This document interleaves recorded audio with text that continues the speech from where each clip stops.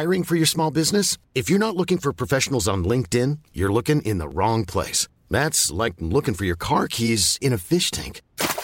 LinkedIn helps you hire professionals you can't find anywhere else, even those who aren't actively searching for a new job but might be open to the perfect role. In a given month, over 70% of LinkedIn users don't even visit other leading job sites. So start looking in the right place. With LinkedIn, you can hire professionals like a professional. Post your free job on linkedin.com/people today.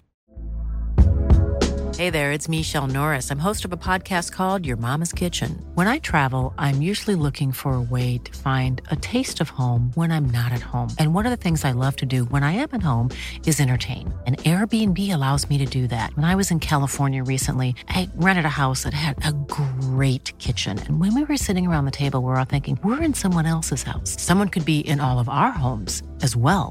If you have a home, but you're not always at home, you have an Airbnb. Your home might be worth more than you think. Find out how much at airbnb.com/host.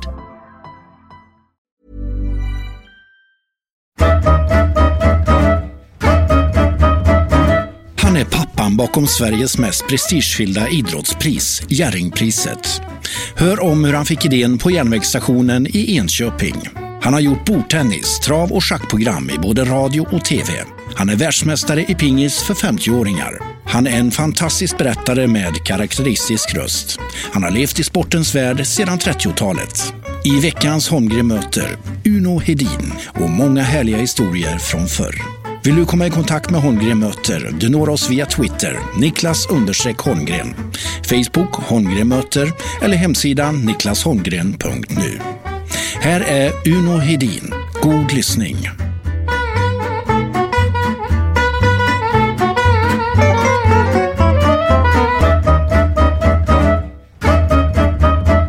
Nils Uno Hedin, född den 11 september 1932 i Ljusnarsbergs församling i Örebro län. Stämmer inte det, Uno? Nej, berätta då. Det heter Ljusnarsbergs kommun. Ljusnarsbergs kommun? Ja, precis. Och i Örebro län. I Örebro län, ja. Vad är det för ställe för oss som är födda i 08-området? Det är en väldigt fin plats på jorden att växa upp i. Det var tryggt och fint och roligt. Och när jag var grabb där så jag är väldigt påverkad av min släkt när det gäller mitt idrottande. Min mamma var äldst av 18 syskon och de var i den syskonskaran 11 grabbar och 7 tjejer. Och 2 av morbröderna bodde ganska nära mig och de var oerhört idrottsintresserade. Och det var ständigt snack om fotboll, om orientering och skidåkning och liknande med de här morbröderna. Och det är de som fick mig egentligen att bli idrottsman så småningom. För det kallar jag mig för. Jag blev ju bordtennisspelare. 18 syskon, det är ju en hel trupp. Ja. Fotbollstrupp. Den här bakgrunden, förstår du, är så väldigt ovanlig. De växte upp alltså under otroligt fattiga förhållanden på ett litet torp, va? Och som skulle försörja, så småningom var jag tror de var 15 i familjen när de lämnade det här lilla torpet. Och mina morföräldrar, trots alla umbäranden och trots ska vi säga nästan svälten stod för dörren. Och trots det hårda slitet alltså, så är ingen av de här 18 barnen har någonsin hört deras föräldrar ens höja rösten mot varandra. Det var ett äktenskap fyllt av mycket stor kärlek. Och jag tror att det visar sig också på barnen som nästan alla blev väldigt trygga människor. Trots den här svåra uppväxten som de hade. Jag jobbade mormor och morfar med de som hade 18 barn. Ja, han levde på det här lilla torpet och vad det gav. Och så fick han ju givetvis ta dagsverken hos bruksdisponenten på Stjärnfors och sådär för att försörja sig. Så det var... En av mina morbröder berättar till exempel att han hade, någon vinter så hade han ett ganska stort antal olovliga frånvarodagar från skolan. Och det berodde på helt enkelt därför han hade inte skor på fötterna. Han kunde inte gå till skolan mitt i vintern. Du förstår hur det var, vet du. Det är en... Och vilket årtal pratar vi då? Då är vi alltså på, det här är 1910 till 1920 någonstans, krokarna. Min mormor födde alltså 18 barn mellan 1902 och 1926. Det är en fantastisk prestation. Det är bra jobbat. Ja. Och hon tänkte att sköta om en sån stor familj under fattiga förhållanden. Vilken organisationsmänniska hon måste ha varit för att klara av det. Och det var i Kopparberg? Det var i Kopparberg där, ja. Din mamma och pappa var... Pappa han var grovplåtslagare och var en mycket sansad, eftertänksam person. Och självklart så blir en sån man, han blir ju ordförande i facket i byn där och så han hade mycket, gubbarna satt hemma när de hade problem, satt hemma i köket ofta och resonerade med pappa, hur ska vi ta det här, va? Och så där när det blev problem på arbetsplatsen. Och min mamma var också, hon var politiskt intresserad, hon var socialdemokrat och ordförande i kvinnoklubben där uppe och så där. Ja. Uno, sportkommentator, programledare, världsmästare i bordtennis, travexpert, Dagens Eko, informationschef på Sveriges Radio, du har varit på DN, Expressen, Aftonbladet, Kvällsposten. Vilken karriär, Uno! Ja, det har varit mycket, det får man säga. Hör ni med allt? Du har ju blivit 83 nu, så att du är mångfacetterad. Ja, men jag är en person som försöker roa mig i livet. Jag har, när jag tittar tillbaka så här, vid min ålder, så har jag börjat förstå att jag aldrig har haft en målsättning. Jag har aldrig satt upp ett mål att jag ska bli det och det och det, utan jag har varit som ett rö för vinden och gjort det som har dykt upp alltså. Och jag tror att det är därför som jag är någorlunda harmonisk idag och en någorlunda lycklig person. För de som sätter upp målsättningar och misslyckas, de kan ju inte ha det för roligt och att deras misslyckande gnager i dem och så vidare. Eller också så lyckas de och upptäcker att det fanns ingen lycka i att ha lyckats. Så att det är ju, jag tror att jag är privilegierad, ja. Men som idrottsman bör du inte ha mål då? Bör inte en sån som, om vi ska ta din favoritsport, Gio Wallner, ha ambitionen och målet att bli världsmästare? Jo, det är klart. Ja. Men i mitt fall så har det ju legat på en annan nivå. Men min inställning när jag går ut till en match är ju väldigt enkel. Jag ska krossa dig alltså. Ja. Jo, där har jag en målsättning i varje match alltså. Jag mötte faktiskt Jan-Ove Waldner i Safirs i Örebro i en stor tävling när han var 14-15 någonting. Och jag hade 19 lika i skilje med honom. Men du vet, de här talangerna, de har alltid på något sätt en överväxel att lägga in i de här slutbollarna. På de 2 sista bollarna var jag fullständigt chanslös.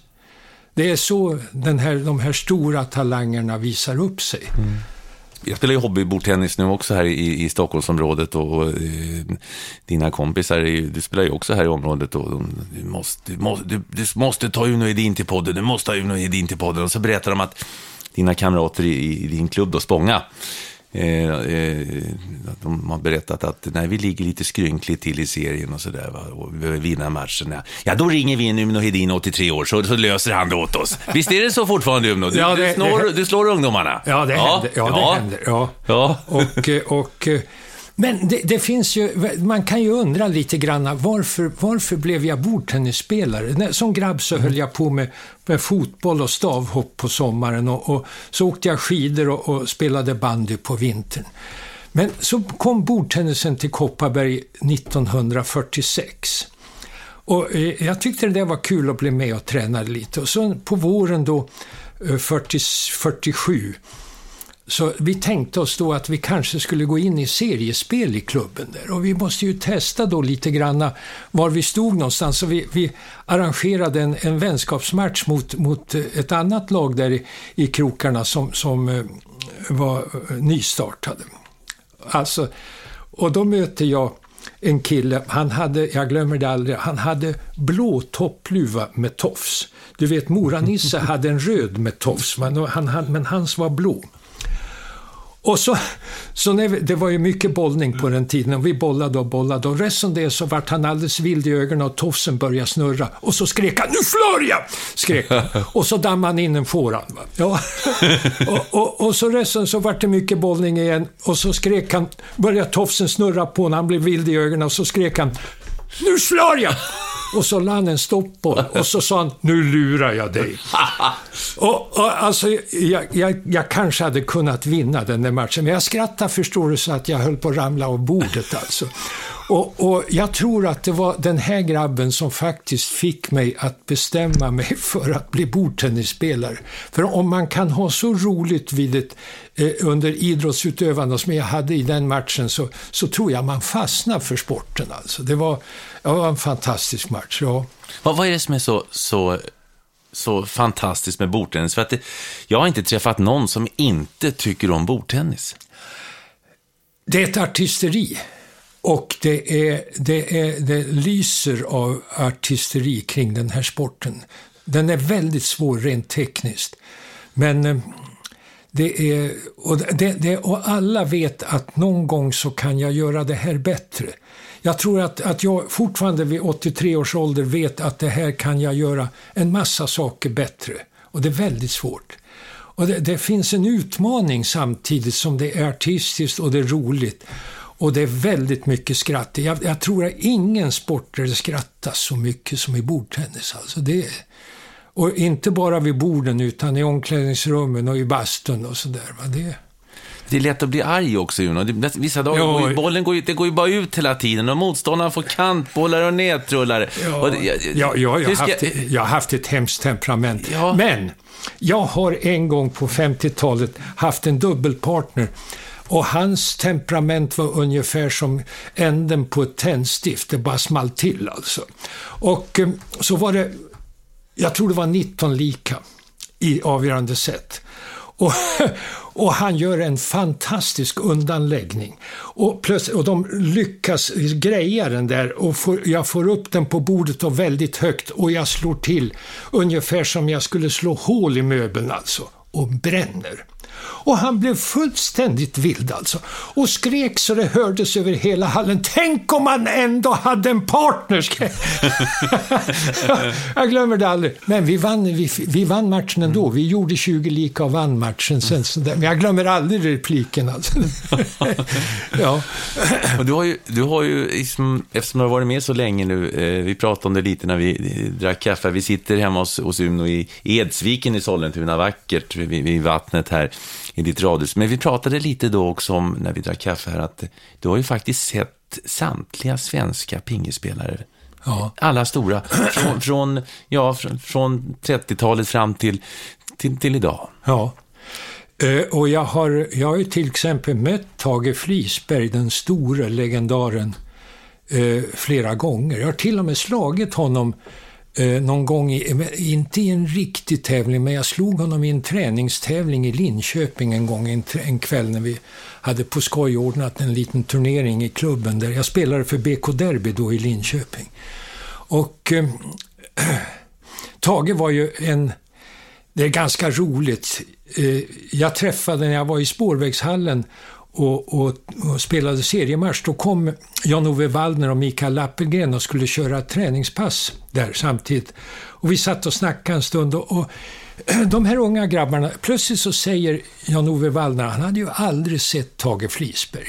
Han säger, hurdan var Tage, säger han. Och jag kunde inte hålla mig, utan jag sa till Gio att du passar dig, sa jag. Därför att den här grabben var en sån bolltalang att om han varit samtida med dig så är det inte säkert att du hade varit bäst i Sverige. Så stor var Tage Flisberg.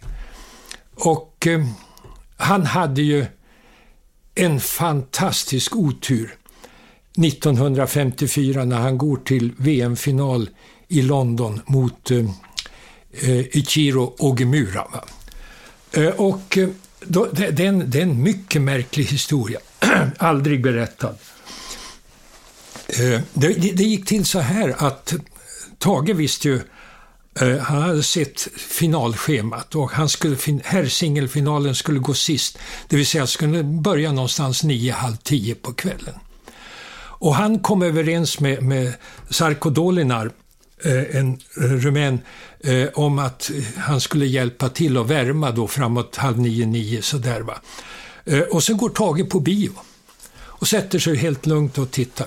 Och när han sitter på bion där så då kommer BBC och ska göra lite tv då 1954, tidig tv från världsmästerskapen i London.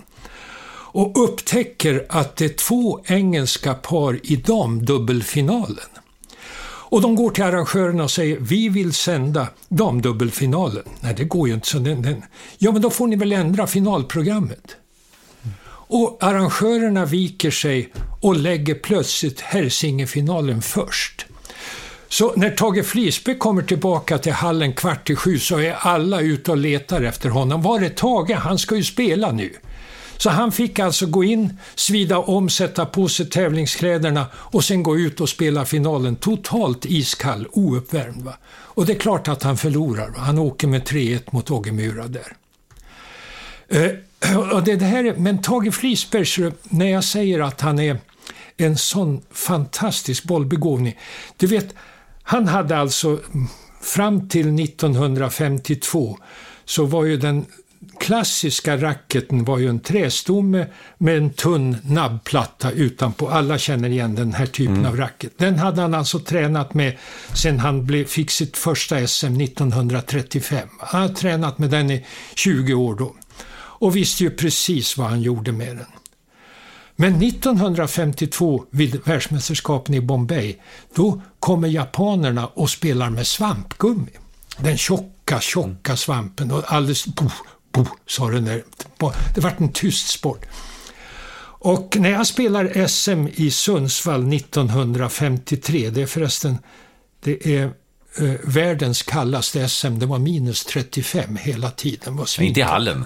Nej, ute var knappt han tog sig dit. Ja. Ja. Så var min klubbkompis Nisse Nordenstein, han var den enda som hade börjat med svamp. Ja. Men på våren så börjar Tage Flisberg träna med svamp. Och du ska tänka dig, han fick alltså då, efter att ha tränat med ett material i 20 år, så måste han ändra hela sin teknik alltså. Han var 36 år då. Det ska inte gå att få gamla hundar att sitta, som det sägs. Va? Men Tage lärde sig det här ganska fort. Och han berättade för mig när jag pratade med honom att det märkliga var så att backhanden kom först. Han var ju vänsterhänt. Va? Och han hade aldrig haft en riktigt bra backhand. Och plötsligt hade han en jättekanon. Det bara boom, så här bara smalt till när han drog med den här backhand. Forehanden, som var hans stora vapen med den gamla racketen, tog mycket längre tid, men till slut satt den också, berättar Tage för mig. Och det är därför alltså med detta nya material som han faktiskt går till final i världsmästerskapen 1954, 37 år gammal. Snacka om bolltalang, vet du. Det här är en mycket stor man alltså. Det är lite Jörgen Persson över det. Han var ju 40 när han var uppe spelade högt i OS. Ja. Och han hade en fin backhand också, den här kobran. Ja, otrolig backhand han har. Ja, otrolig. Tage var ju så rolig också. Alltså, det var väldigt kul när man satt med Tage på tävlingarna. Så där. En gång så hade han, namn på äldre dagar när han hade barnen var under uppväxten som han hade, och då spelade han familjepingis för att roa sig med sin fru. Och efter att ha spelat mixed med sin fru så sa Tage så här: ja, du förstår, mixed, säger han, det är singel med förhinder. Ja, hörde frun det? Ja, han var rolig, vet du. Ja.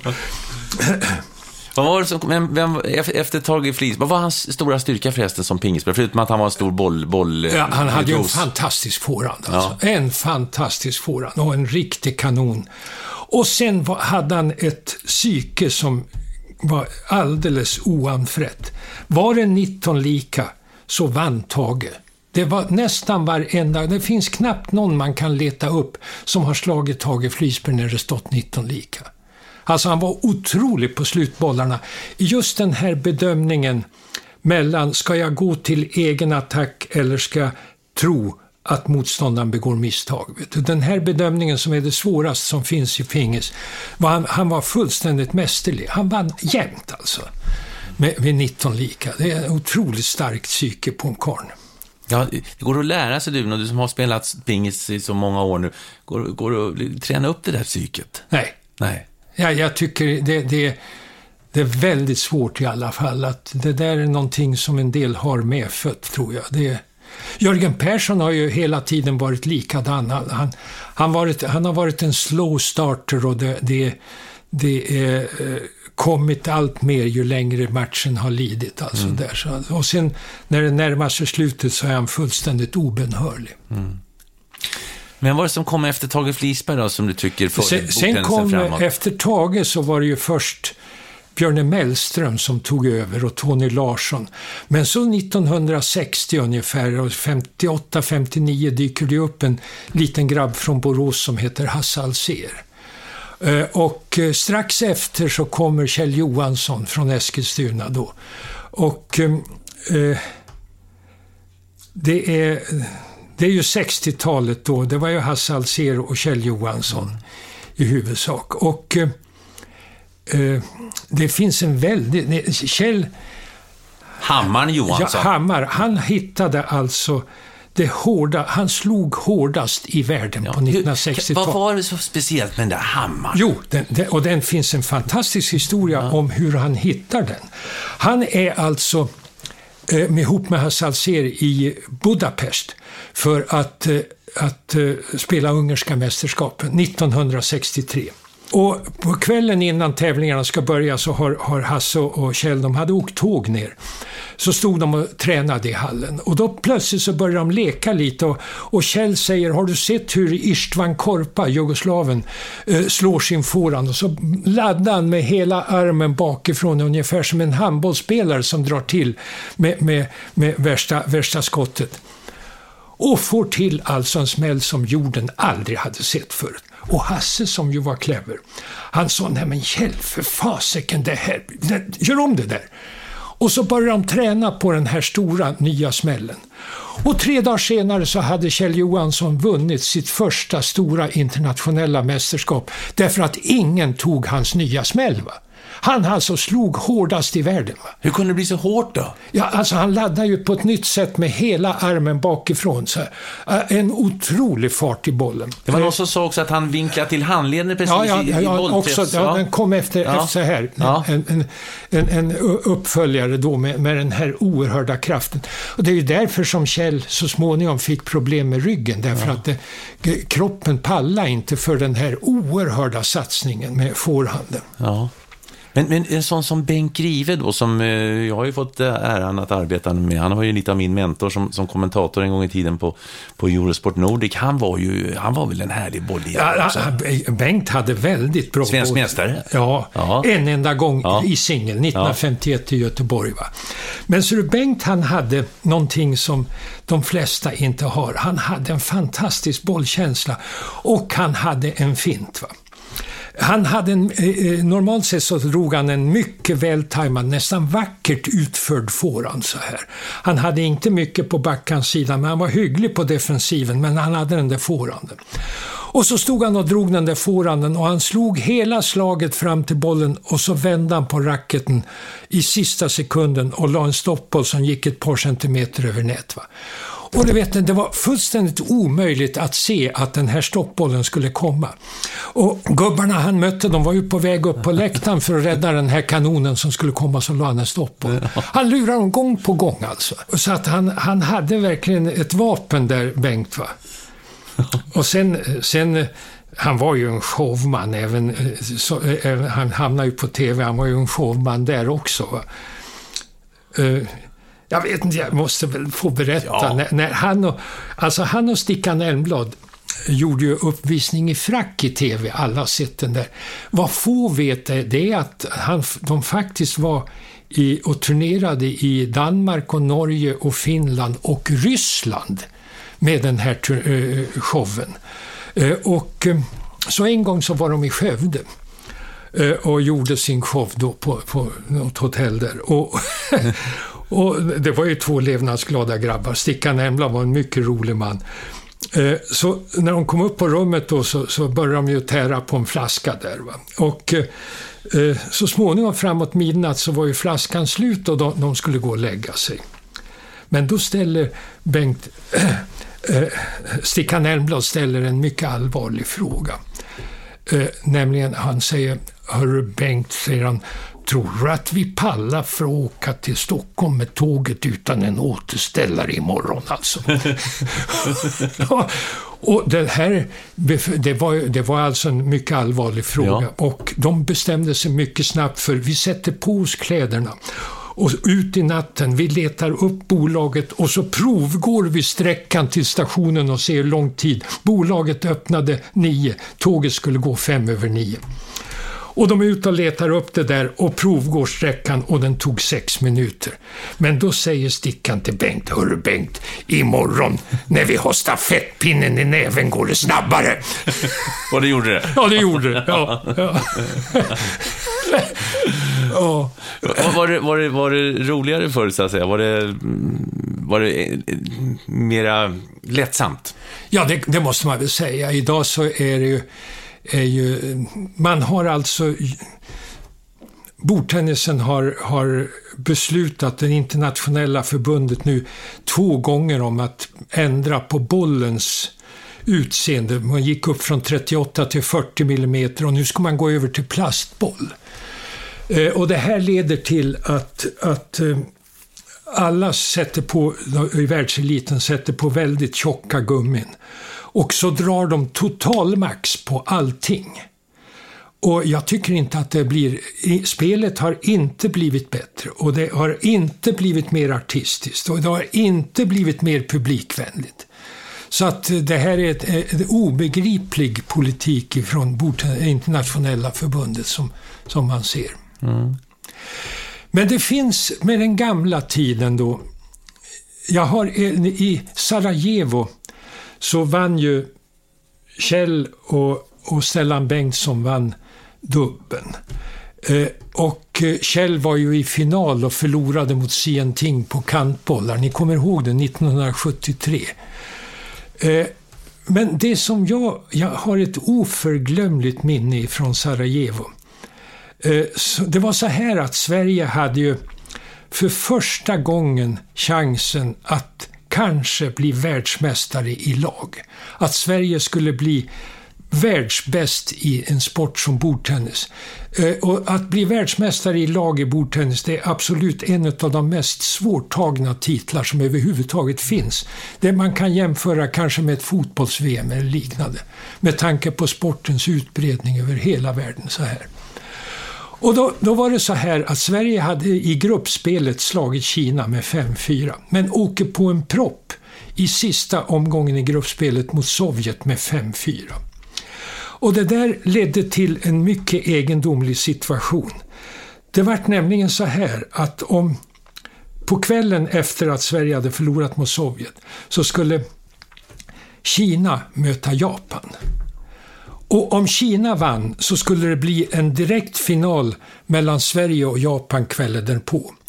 Om Japan vann mot Kina där så skulle Sverige vara borta från medaljerna. Det kan bli en sån här situation. Va?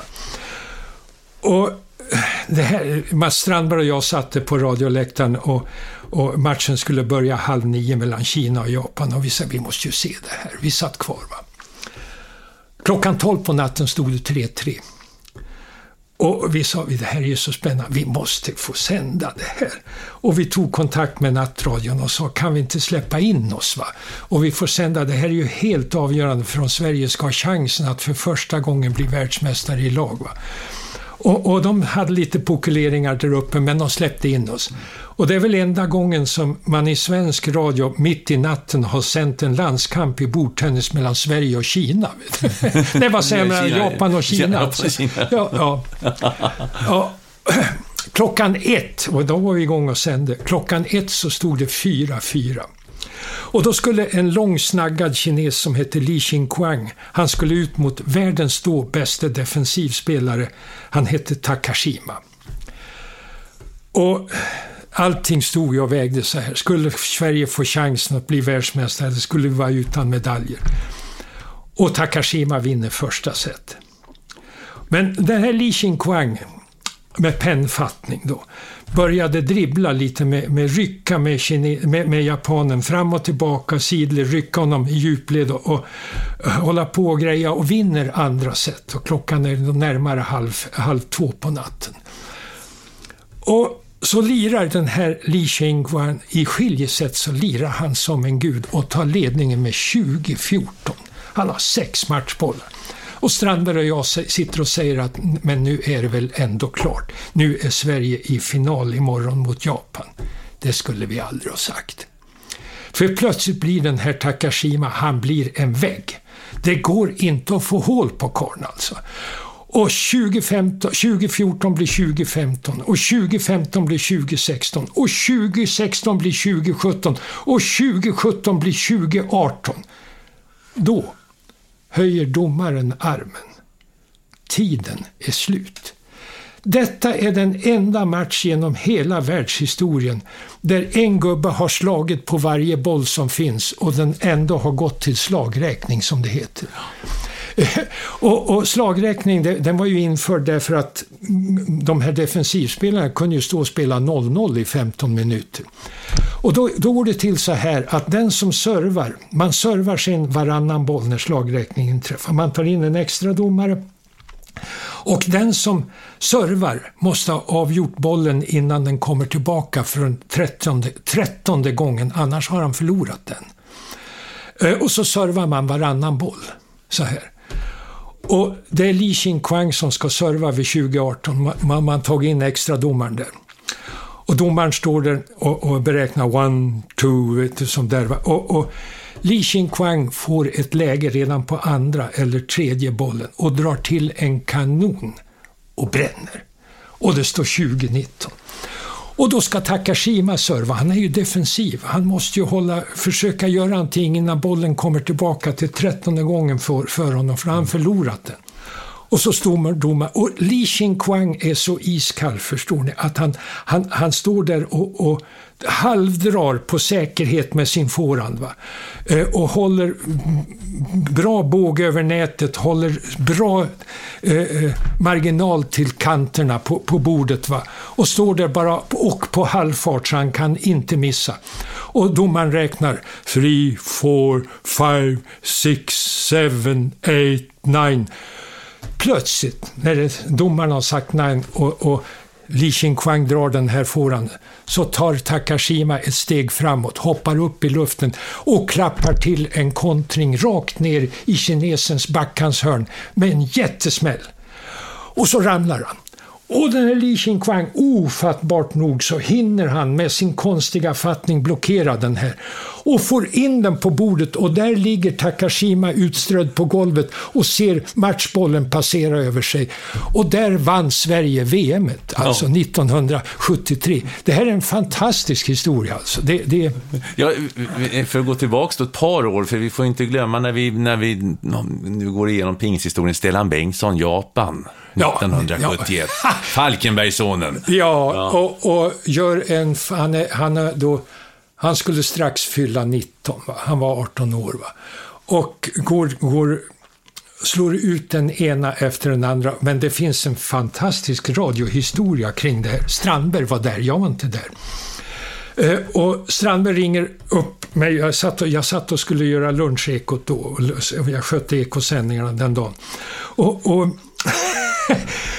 Och Strandberg säger, men klockan var 11 då, det var ju tidsskillnad, vet du. Och han säger, släpp in mig, så kan ni inte släppa in mig här så att jag får sända? Det är fullständigt fantastiskt med den här grabben som är i första chansen på ett världsmästerskap sen Tage Flisberg då 1954.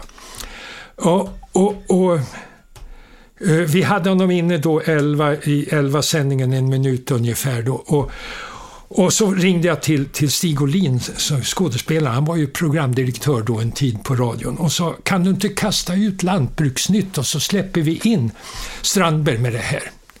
Då hörde jag Stig Olin säga, vi följer tablån alltså. Så att de sände Lantbruksnytt då, om jag minns rätt så Det kan jag ha minst fel, men jag tror att det handlar om något så upphetsande som gödselhantering. Gödselhantering mot Stellan Bengtsson. Ja, men till slut så, matchen var inte riktigt slut när lunchekot började 12:30 och då släppte jag in Strandberg direkt, så vi fick in slutbollarna i lunchekot, va? Och att Stellan Bengtsson blev världsmästare. Stellan var ju en fantastisk lirare med en helt annan spelstil. På den tiden så var det ju kort serv och kort retur. Och så gäller det att lägga en kort till och hoppas att man skulle få första drag på bollen. Så Stellan var ju världsmästare på att lägga den första och den andra och den tredje. Och till slut fick han första drag med forehanden och fick övertag på bollen. Va? Han var en stor tekniker, Stellan, och en väldigt fin karl alltså. Så kom vi vidare till det var Ulf Tickan Karlsson och ja. Jo visst, och Ulf Tickan fick ju sitt stora genombrott 1980 i Karlskrona när han vinner sock och slår Kuehua som då var världens bästa spelare. Och Kuehua var ju 4 VM-finaler, 77, 79, 81, 83 va. Och han vinner väl någon utav, jag kommer inte ihåg riktigt. Och den slår alltså Tickan i sockfinalen i Karlskrona 1980. En fantastisk prestation. Ja. Min kollega Glenn Strömberg som jag kommenterar engelsk fotboll med, jag ska över med honom i helgen nu och kommentera engelsk fotboll igen. Han var ju duktig bordtennisspelare. Han har ju plusstatistik på Ulf Tickan Karlsson. Jag kan fråga dig, nu kommer du ihåg Glenn Strömberg som pingispelare? Nej, vad bra. Då kan jag säga det till honom. För ibland, nej. Om jag hade varit född och tävlat på västkusten så hade jag säkert sett honom. Ja. Och så där. Men inte, nej. Och efter Tickan då kommer Mikael Appelgren. Då kom Mikael Appelgren från Södermalm. Och du vet, det är så märkligt, alltså plötsligt med Jan-Ove Waldner, Mikael Appelgren, Erik Lind, Ulf Tickan, Jörgen Persson. Plötsligt hade vi Thomas von Scheele, Ulf Bengtsson. När vi sitter, Strandberg och jag, på radioläktarna runt världen på de här stora mästerskap, gång på gång så kommer andra journalister fram till oss och frågar hur bär Sverige sig åt? Ni har alltså 2-3 nästan fullgångna landslag av världsklass, medan vi andra knappt kan få fram en enda spelare av den här typen av världstopp alltså. Och det är ju, jag tror ju att mycket var Jan-Ove Waldner och mycket var Mikael Appelgren. Därför att de där två, de skulle ju egentligen när de tränade köra rutinövningar och lära sig och hålla bollen på bordet. Men de var ju speltokiga. Så att de hade ju alltid, de körde bara matcher. Och så la de 100 spänn varje dag. Och så körde de 5-setare. Och du vet, ingen ville förlora 100 spänn alltså. Så att de körde matcher och de blev ju fruktansvärt bra alltså. Så jag tror att matchspel på det sättet kan vara bättre träning än någonting annat. Va? Och Äpplet vart ju så småningom, han vart Europamästare 3 gånger och han gör en semifinal i Paris mot Jan-Ove Waldner som är nog en av världshistoriens allra bäst spelade matcher. Och publiken där, när matchen var slut, det var en semifinal, det var inte ens en final, reser sig upp som en man, det var väl en 7-8 tusen i Bercy-hallen. Ja. Och ger dem en standing ovation på kanske 5, 6, 7 minuter. Alltså. Det var fantastiskt, vet du. Ja.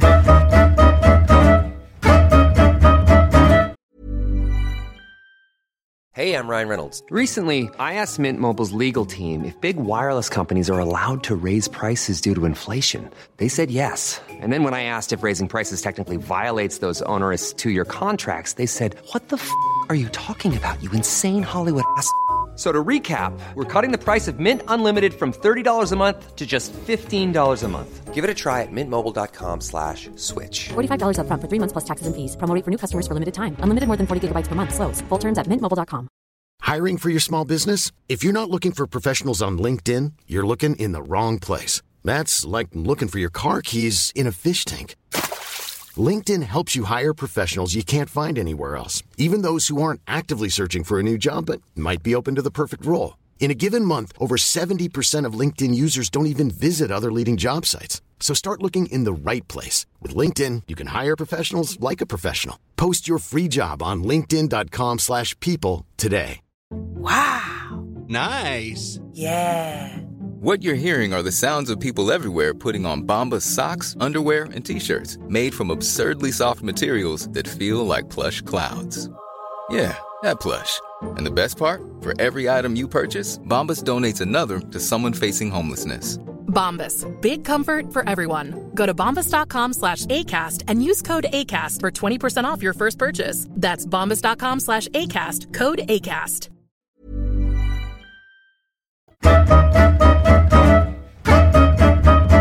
På tal om lag-VM. Sverige var alltså i final 83. I lag-VM fick spö av Kina med 5-1. Var final 85 mot Kina, fick spö med 5-0. Var i final 87, fick spö av Kina med 5-0. Och så kommer 89 i Dortmund. Och där är alltså Mikael Appelgren går ut mot den regerande världsmästaren Yang Jialiang och slår honom i första matchen med 21-18 eller någonting i tredje set, va?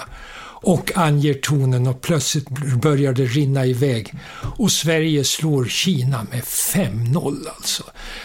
Detta är nog en av pingishistoriens allra mest sensationella resultat. Det ska inte gå att göra 5-0 på Kina. Det är ett omöjligt resultat. Och ja, det var fantastiskt. Och Yang Jialiang, när han spelar mot Jan-Ove Waldner i fjärde matchen och det står 3-0 till Sverige, så blir han plötsligt vid, jag tror att det var 14-8, 14-9, kanske 14-10 till Waldner i andra set. Och Waldner hade första. Så får Yang Jialiang en serve bortdömd. Och han blir helt tokig och börjar bråka och kräver att domarna ska bytas ut. Och han är till och med framme hos Glenn Öst, den svenska lagledaren, för att få stöd av honom för att få domarna utbytta. Och det var ju den sista han skulle vända sig till. Och till slut, så bara för att få igång matchen igen, så gick arrangörerna efter en kvart med på att byta domarna. Detta har väl aldrig hänt, varken förr eller senare. Och den här, det hela gick ju också delvis ut på att störa Jan-Ove Waldner, som ska stå där och kallna och börja tänka på annat, va? Och Gio är fullständigt iskall när matchen börjar. Han börjar med att piska dit en forehand, så bara boom, så var det slut på bollen. Och Yang hade inte en chans trots den här störande momentet. Och så blir det så småningom 5-0 till Sverige i Dortmund. Dortmund det är ju så att Jörgen Persson hela tiden har hamnat lite granna i skuggan av Jan-Ove Waldner. Men Jörgen Persson gör i Dortmund någonting som ingen annan har gjort. Han slår ut i singelspelet 4 kineser. Han hade alltså världens sämsta lottning i singelspelet i Dortmund. Han börjar med, han heter Chen Shibin. Han hade indianfrisyr och jordens forehand alltså. Den börjar han med att ta med en 21-18, 21-19 i femte, va. Och sen slår han 2 kineser till, och sen i semifinalen så möter han kinesernas nya påläggskalv, en ung grabb, och den plötsligt, de andra han slagit med 5 set, den klarar han med 3-0.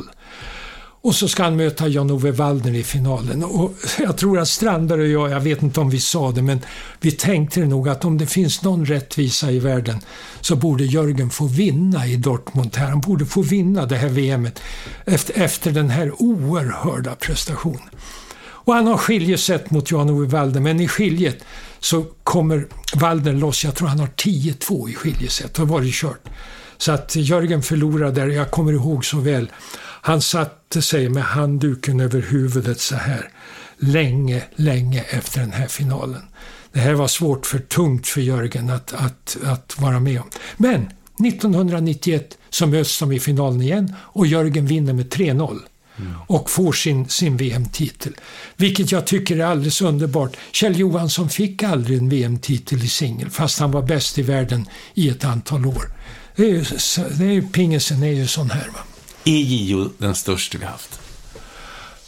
Du som har perspektivet. Ja, han har en spelstil som är så utåtriktad. Alla som ser bordtennis och kan någonting om bordtennis ser att detta är, han gör saker med bollen som ingen annan gör. Och han har en förmåga till överraskningsmoment, en psykologisk förmåga till överraskningsmoment som han måste någonstans i skallen kunna tänka så här. Att vad är det motståndaren absolut inte väntar sig just nu? Och så gör han det. Och han får loss överraskningsmoment gång på gång i matcherna och ställer motståndarna alldeles.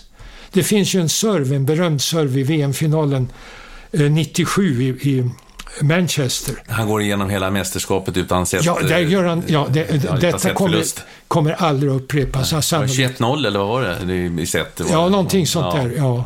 Och där gör han ju en serve mot Samsonov, vitryssen där, som Samsonov, han är ett ljusår ifrån den. Han är inte ens i närheten. Och Jan-Ove Wallner vänder sig mot Sören Allén som var coach där.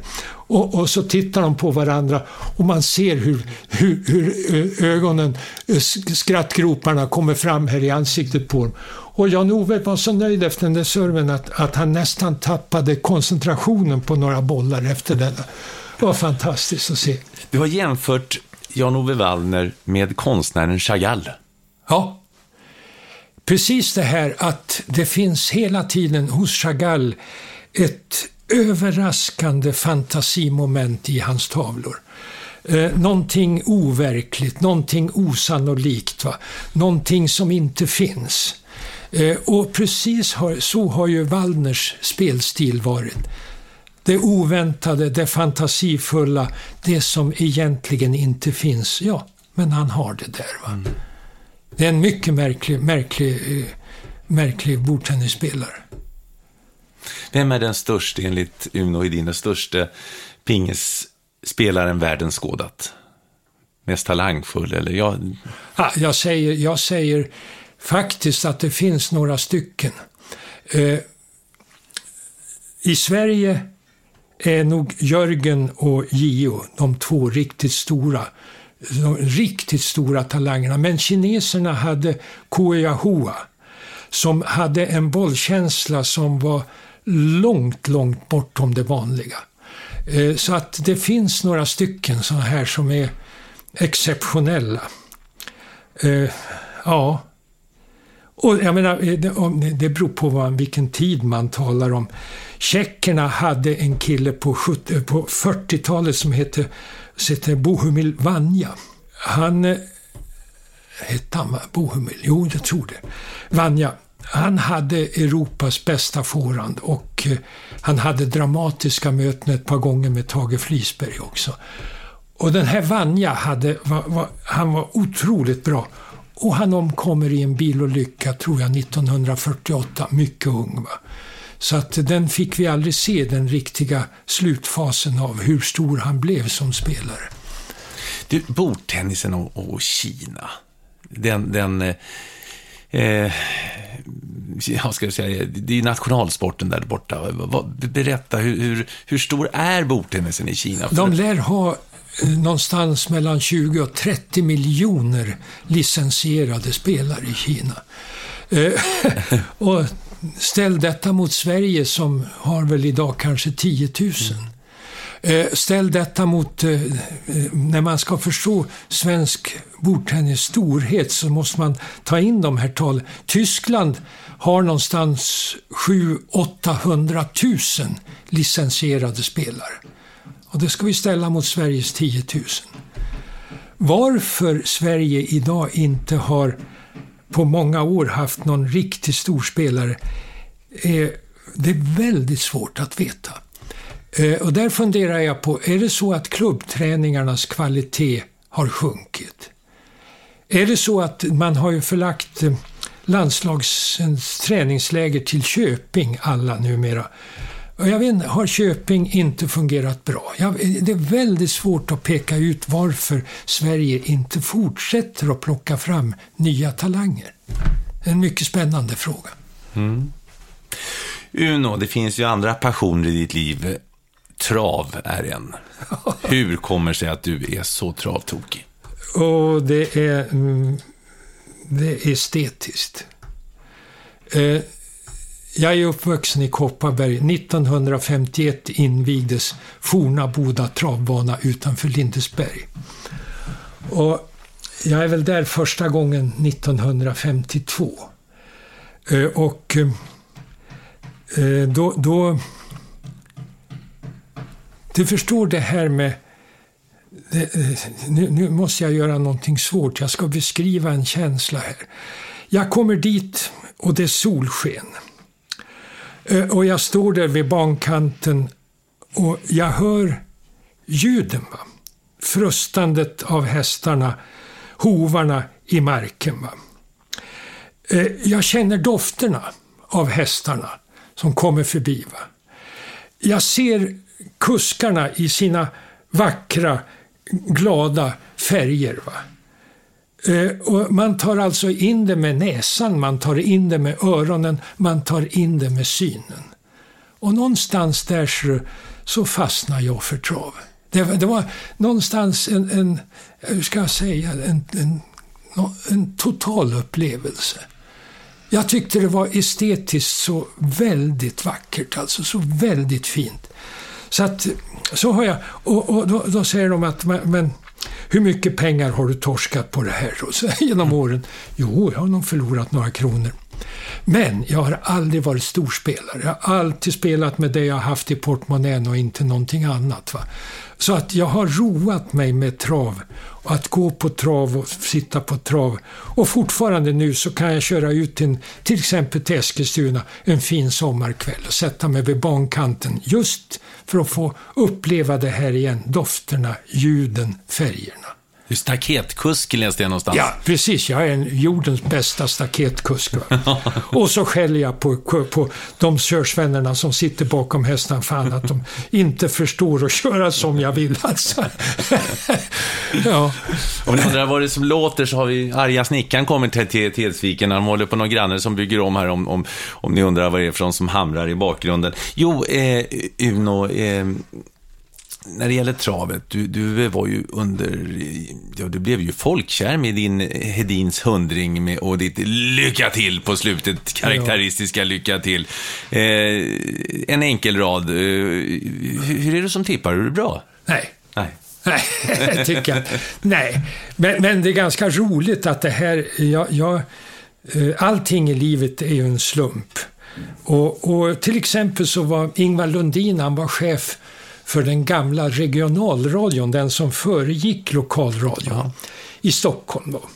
Och vi satt ju i samma korridor och plötsligt så kommer han på mig en dag och säger, du, kan inte du göra ett V5-tips till Solvalla åt regionalradion? Jo, det kan jag väl göra. Så börjar jag, det är nog 67 skulle jag tro. Kanske 68. Och allting är ju en slump, så att när jag satt och hade skrivit min texter och läste in det där, bandade då det här tipset, så när jag kommer till slut så tänker jag det borde vara en avslutning. Och alldeles spontant så klämmer jag i mig ett lycka till, va? Så här, va? Och så att lycka till är då fött någon gång 1968 och levt vidare fram till, när slutade jag? 2012, 2013? 27 december 2012 var det, ja. var det sista travtipset. Ja, jag hade fyllt 80 då på hösten och då var det väl dags så ändå att lämna in, ja. Om vi ska ta lite samma frågor där som i pingisen. Den största travkusken enligt dig som vi har haft i Sverige? Kusken? Och det är svårt, förstår du. Det är många, va? idag är det ju så många catch drivers och så här. Jag är väldigt imponerad av de som tränade själva och körde sina hästar. Sån som Stig och Johansson till exempel. Eller Olle Goop till exempel. Va? Nordinarna, hur var de? Ja, Sören och Gunnar, och framförallt Gunnar. Nordin var ju en mästare på att måtta in dem. Och han körde aldrig mer, han vann sällan med mer än en längd, men han vann. Va? Han måttade in dem, precis som Kihlström gör idag. Han måttar in dem utan att överanstränga hästarna. Så att, ja, och Sören var ju en balanskonstens mästare. Så fort en häst hade travproblem, att de inte fick den rytmisk i travet, så skickade de den till Sören. Och han hade tydligen ett väldigt musiköra. Han höll på att kuckla med vikter på skorna. Och så lyssnade han hur de travade, och han hörde på rytmen om det stämde eller inte. Det finns något berömt fall, någon häst som hade varit hos flera tränare i Göteborg, tror jag, som hette Topeka, och ingen hade fått ordning på honom. Och så skickade de upp honom till Sören och sa, det här är ett hopplöst fall. Jag var på Sören, balanserar om hästen, kommer ut och vinner en 6-7-8 raka segrar med den. Alltså det är den här typen av travarbetare som jag tycker jag är imponerad av. Är Ego Boy den bästa hästen? Ja, eller idag, är det sagohästen Ego Boy? Allting ska jämföras med sin tid. Ja, precis, va? Men du förstår, Ego Boy är alltså själva upptakten till travhets storhetstid. Och det är han på det sättet att det var ju David mot Goliat. Han möter Flower Child och Joe O'Brien i finalen på Elitloppet på Solvalla. Ett 2-hästars möte. Och det är den lille Ingemar Olofsson bakom Ego Boy. En liten tränare med få hästar i träning mot världsstjärnan, va? Joe O'Brien, och världshästen, va? Flower Child, va? Och Ego Boy tar spetsen, sänker tempot till 28 tempo och säger till Flower Child ungefär, ja visst, kom då, ska du få se vad som händer. Och han vågar ju inte, utan han ligger ju kvar i 28 tempo, och så börjar de köra 300 kvar, va? Och det visar sig att denna världshäst, Flower Child, klarar inte av att speeda ner Ego Boy. Alltså det är en fantastisk historia. Och varför är det här upptakten till svensk travstorhetstid? Jo, det kan jag berätta. I veckan efteråt så kom jag hem till Kopparberg, och då knallade jag upp, vilket jag brukar göra, och hälsade på min gamla lärarinna i 3:e och 4:e klass som hette Märta En. Hon bodde där. Hon var då 90 år, va? Och hon var älskad. Det var en väldigt fin människa. Och när vi sitter där så börjar hon, 90 år gammal, prata levande och intresserat och entusiastiskt om Ego Boy, och den här mötet med Flower Child. Hon hade aldrig varit i närheten av en travbana, men hon var gripen av det. Hela svenska folket alltså. Och du vet, alltså före det här så de var ju tokiga. Det var ju någon som bodde där uppåt i Älvdalen, eller var den var någonstans. Han kallas ju för Dalahästen. Han gick in på banken på fredagen då och sa till dem, hörde, henne får ni, det var jävla dålig ränta ni betalar henne alltså. Så tog han ut 30 000, va? Och så åkte han ner till Solvalla och så lade han in 30 000 på Ego Boy, som vann 1,5 gånger pengarna. Så han fick ut 45. Så satte han in pengarna på måndagen och sa han till dem på banken, henne ska ni få se på ränta-purchar alltså. Ja, visst, det finns massor med sådana här historier kring Ego Boy, va? Och när det gäller Nöjdin så är böcker också en viktig del. Du kommer ju inte, du är ju en härlig historieberättare, du är beläst. Vi gick och tittade på delar av din boksamling här, och just nu är det 1900-talshistoria som gäller. Och du jobbade ju ganska tidigt. Du var bara på på en verkstad, eller hur var det? Ja, och sen fick du gå vidare tack för att du hade läst alla böcker på biblioteket. Ja, berätta den historien. Men det är så lustigt med barn, vet du. Vad blir man intresserad av?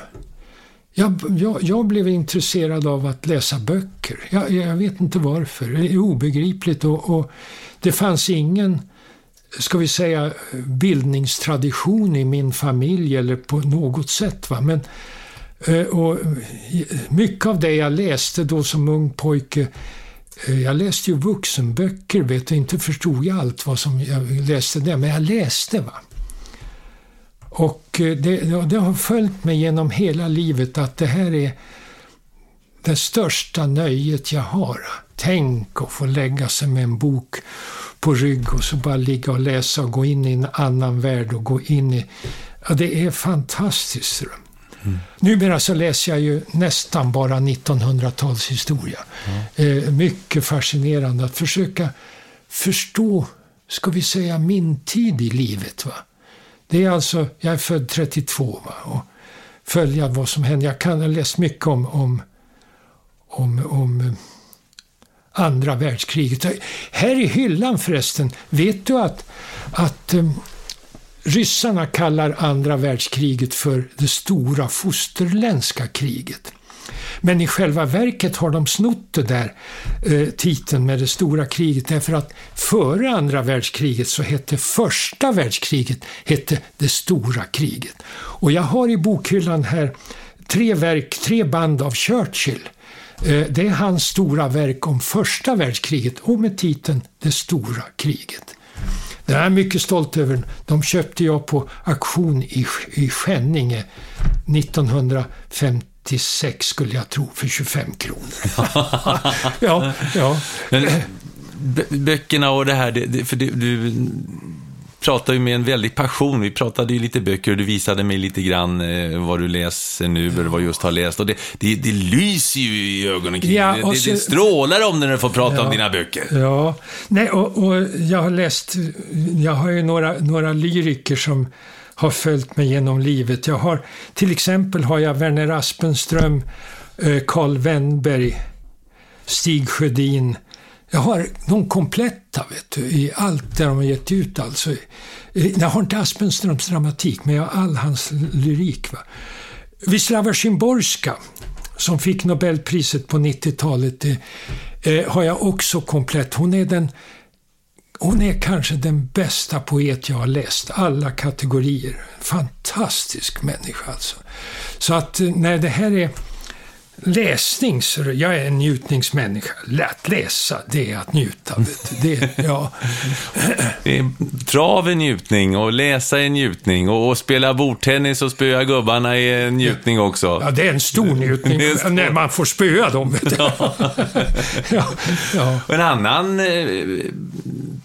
passion vet jag inte, du får väl rätta om jag har fel, men schack är någonting som Uno Hedin förknippas en hel del med. Du har haft schackprogram på radion under flera år. Ja, och jag gjorde en serie i tv som heter Snilledrag, som är faktiskt i sitt koncept det är världsunikt. Ingen har gjort schack på det sättet, vet du. Jag borde ju ta copyright på det, vet du, men det blir ju inte av. Men det är ganska fantastiskt, därför att där gjorde jag så att först intervjuade jag den ene spelaren efter partiet och gick igenom drag för drag och han fick berätta vad han hade tänkt. Sen intervjuade den andra spelaren och han fick berätta drag för drag hur han hade tänkt. Sen satt jag och korsklippte. Och du vet, på den tiden så, jag tror att varje parti tog ungefär 6-7 timmar att klippa ihop det här. Och då kunde tv, när de sen gjorde, de kunde gå ut och in i ljudet var som helst i partiet och få deras röster på hur de hade tänkt, vet du. Det här har ingen annan gjort, va? Och det blev ju en jag är lite förvånad över att tv inte har fortsatt med den här. Och vi kallade det för Snilledrag. Och det var det första svenska tv-mästerskapet i schack så här. Men så som schackspelare själv. Ja. Och jag är så usel, förstår du, så det är inte sant. Är du bättre bordtennisspelare än schackspelare? Ja, mycket. Ja. Avgjort, vet du. Ja, det bästa schackspelaren genom alla tider då? Är det Fischer eller Kasparov? Vem är det? Du, alltså, det är väldigt svårt. Capablanca. kubanen. Ja, är det? Han, 1915 till 1924 förlorade han inte ett enda parti. Så det här är också, vem är bäst i sin tid? Ja. Nej, det här är väldigt svårt. Va? Nej, jag är väldigt imponerad av den nuvarande världsmästaren Magnus Carlsen. Ja. Den här unge norrmannen. Va? Han har gjort schack till en jättesport i Norge. Det är tv-sens och det är jättestor tittning. Han spelar en väldigt försiktig schack, varsam så här. Och så rest som det är, när successivt som partiet går, så verkar det som han har tagit hand om alla bra rutor, alla bra linjer. Det är smygande, konstigt, vet du, så här, va. Men väldigt effektivt och väldigt svårspelat, va. Så att schack kan spelas på. En del schackspelare tittar ju, de kommer till var är kungen? Den ska ha som pang på rödbetan, va. Och andra filar, vet du. Vi hade ju Ulf Andersson som ju han var svenska stormästaren. Han var ju faktiskt rankad 4 i världen en gång på 80-tal. Han var ju också en filare, mycket duktig försvarsspelare. Han sa, kan man inte vinna fort så får man ju vinna långsamt. Ja. Ja. Du har sån livsglädje, Uno. Hur får man det? Han lever i ett lyckligt äktenskap. Är det så? Ja, men du har ju mycket yngre fru också, konstaterar vi här. Ja. 11 år yngre. Någon sa till mig någon gång att det låter ju som ett barnarov. Ja. Men herregud, vi träffades när jag var 50 och hon var 40. Ja. Så att nej, det har varit väldigt bra. När du går upp på morgonen, vad får du att skutta upp ur sängen och liksom hitta kraft för en ny dag? Nej, men så det finns allting är njutningar. Det är en som har följt mig genom hela livet, det är att gå ner och läsa morgontidning till kaffet. Ja. Det är ju fantastiskt. Alltså, någonstans så tar du in världen och vad har hänt i morgontidningen och du tittar på de åsikter som ledarsidan håller på med, vet, och så där. Och det är ett väldigt bra uppvaknande att någonstans börja en dag med en tidning. Va, det. Har du något motto så där du har levt efter för att hålla liksom kraften igång på något sätt, utan det bara finns där? Jag bara lever. Ja. Hur är det med bordtennisen nu då? Jag läste här för att du var ju bara 2 i här singel 80 här nu senast. Kenneth Lönnberg slog det både i final i singel och dubbel. Ja, och han spelade väldigt bra. Gjorde han det? Ja, riktigt bra, va. Och jag har ju mött Kent en enda gång tidigare, för några år sedan mötte jag honom. Och då vann jag med 2-0.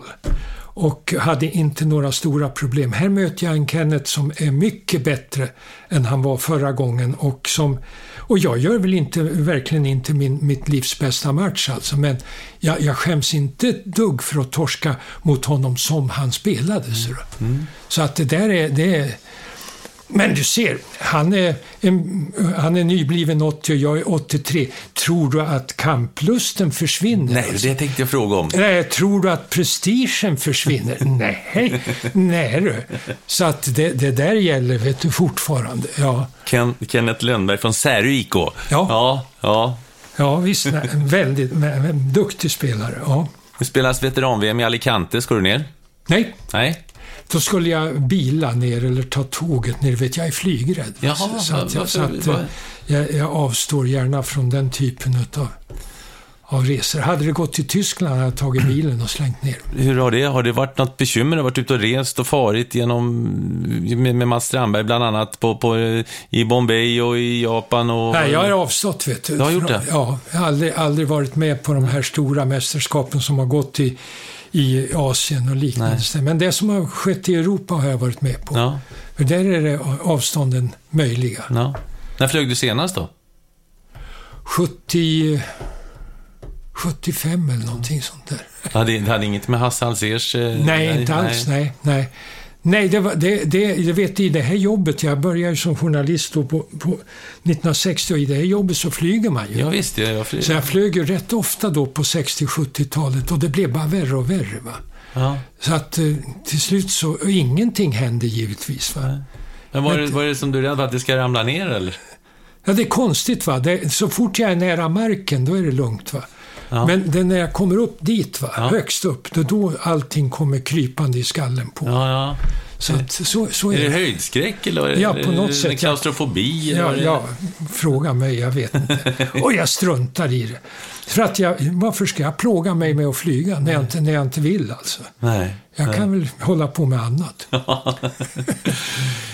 Om man tittar på idrotten idag, har du någon speciell, har du någon favoritidrottsman eller favoritperson i historien som du liksom tittar lite extra på, och du nämnde Churchill här till exempel då?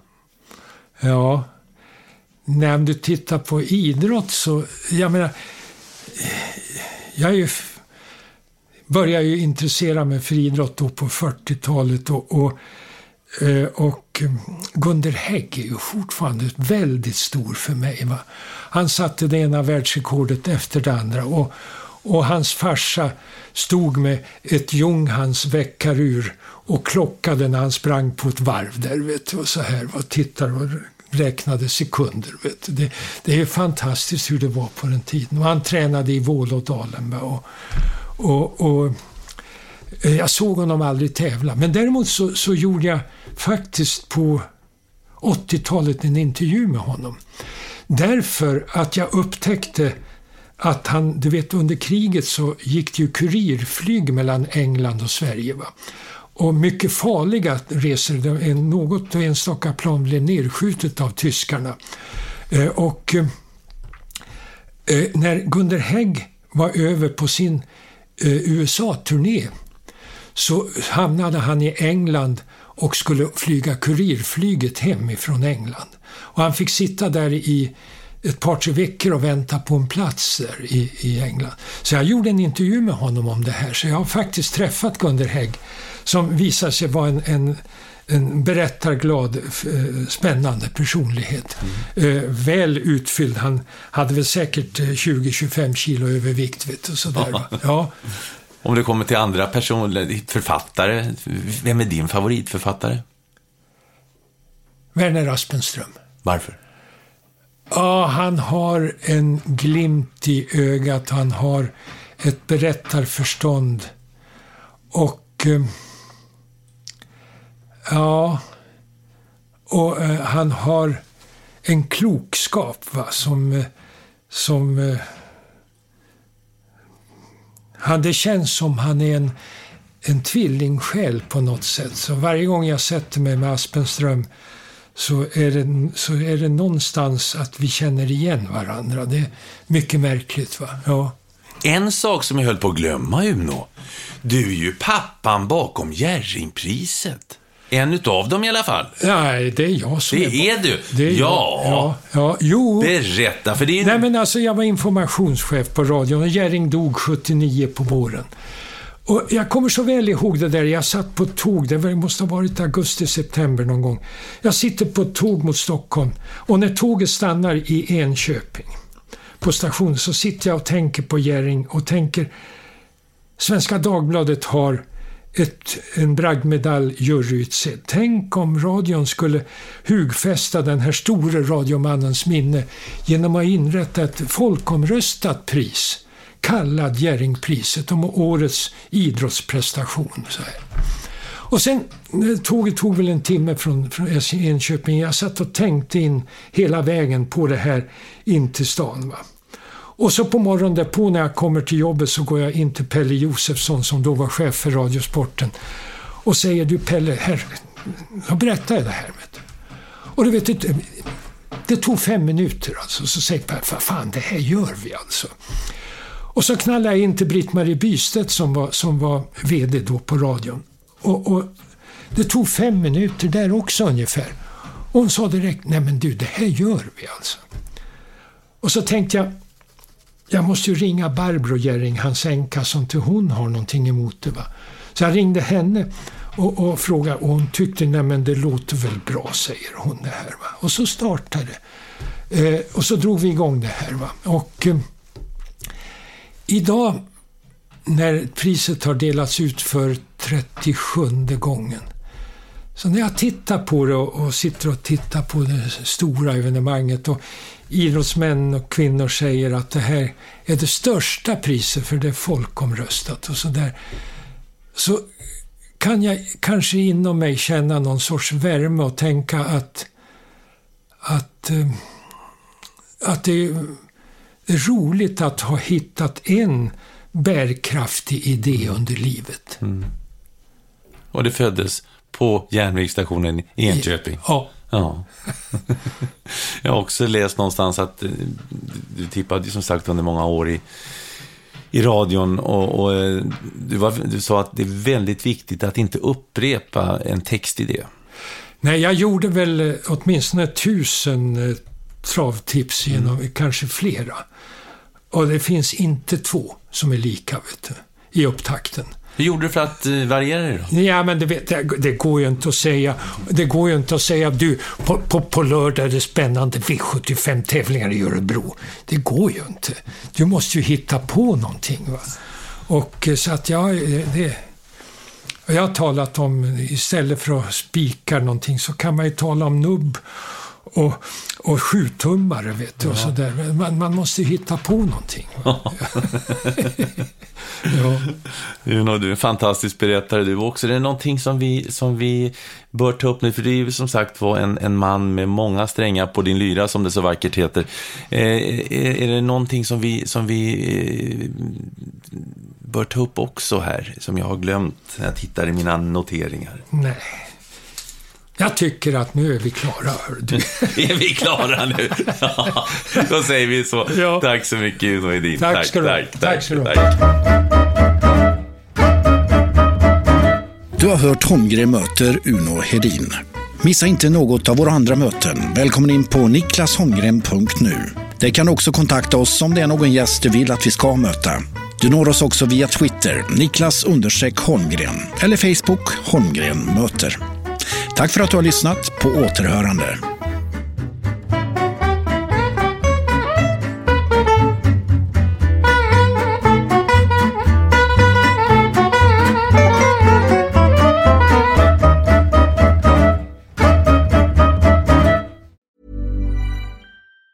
Even on a budget, quality is non-negotiable. That's why Quince is the place to score high-end essentials at 50 to 80% less than similar brands. Get your hands on buttery soft cashmere sweaters from just $60, Italian leather jackets, and so much more. And the best part about Quince, they exclusively partner with factories committed to safe, ethical, and responsible manufacturing. Elevate your style without the elevated price tag with Quince. Go to quince.com/upgrade for free shipping and 365-day returns.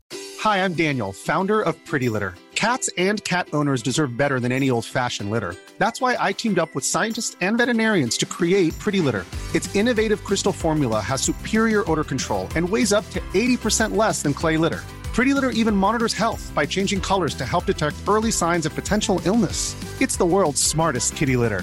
Go to prettylitter.com and use code ACAST for 20% off your first order and a free cat toy. Terms and conditions apply. See site for details.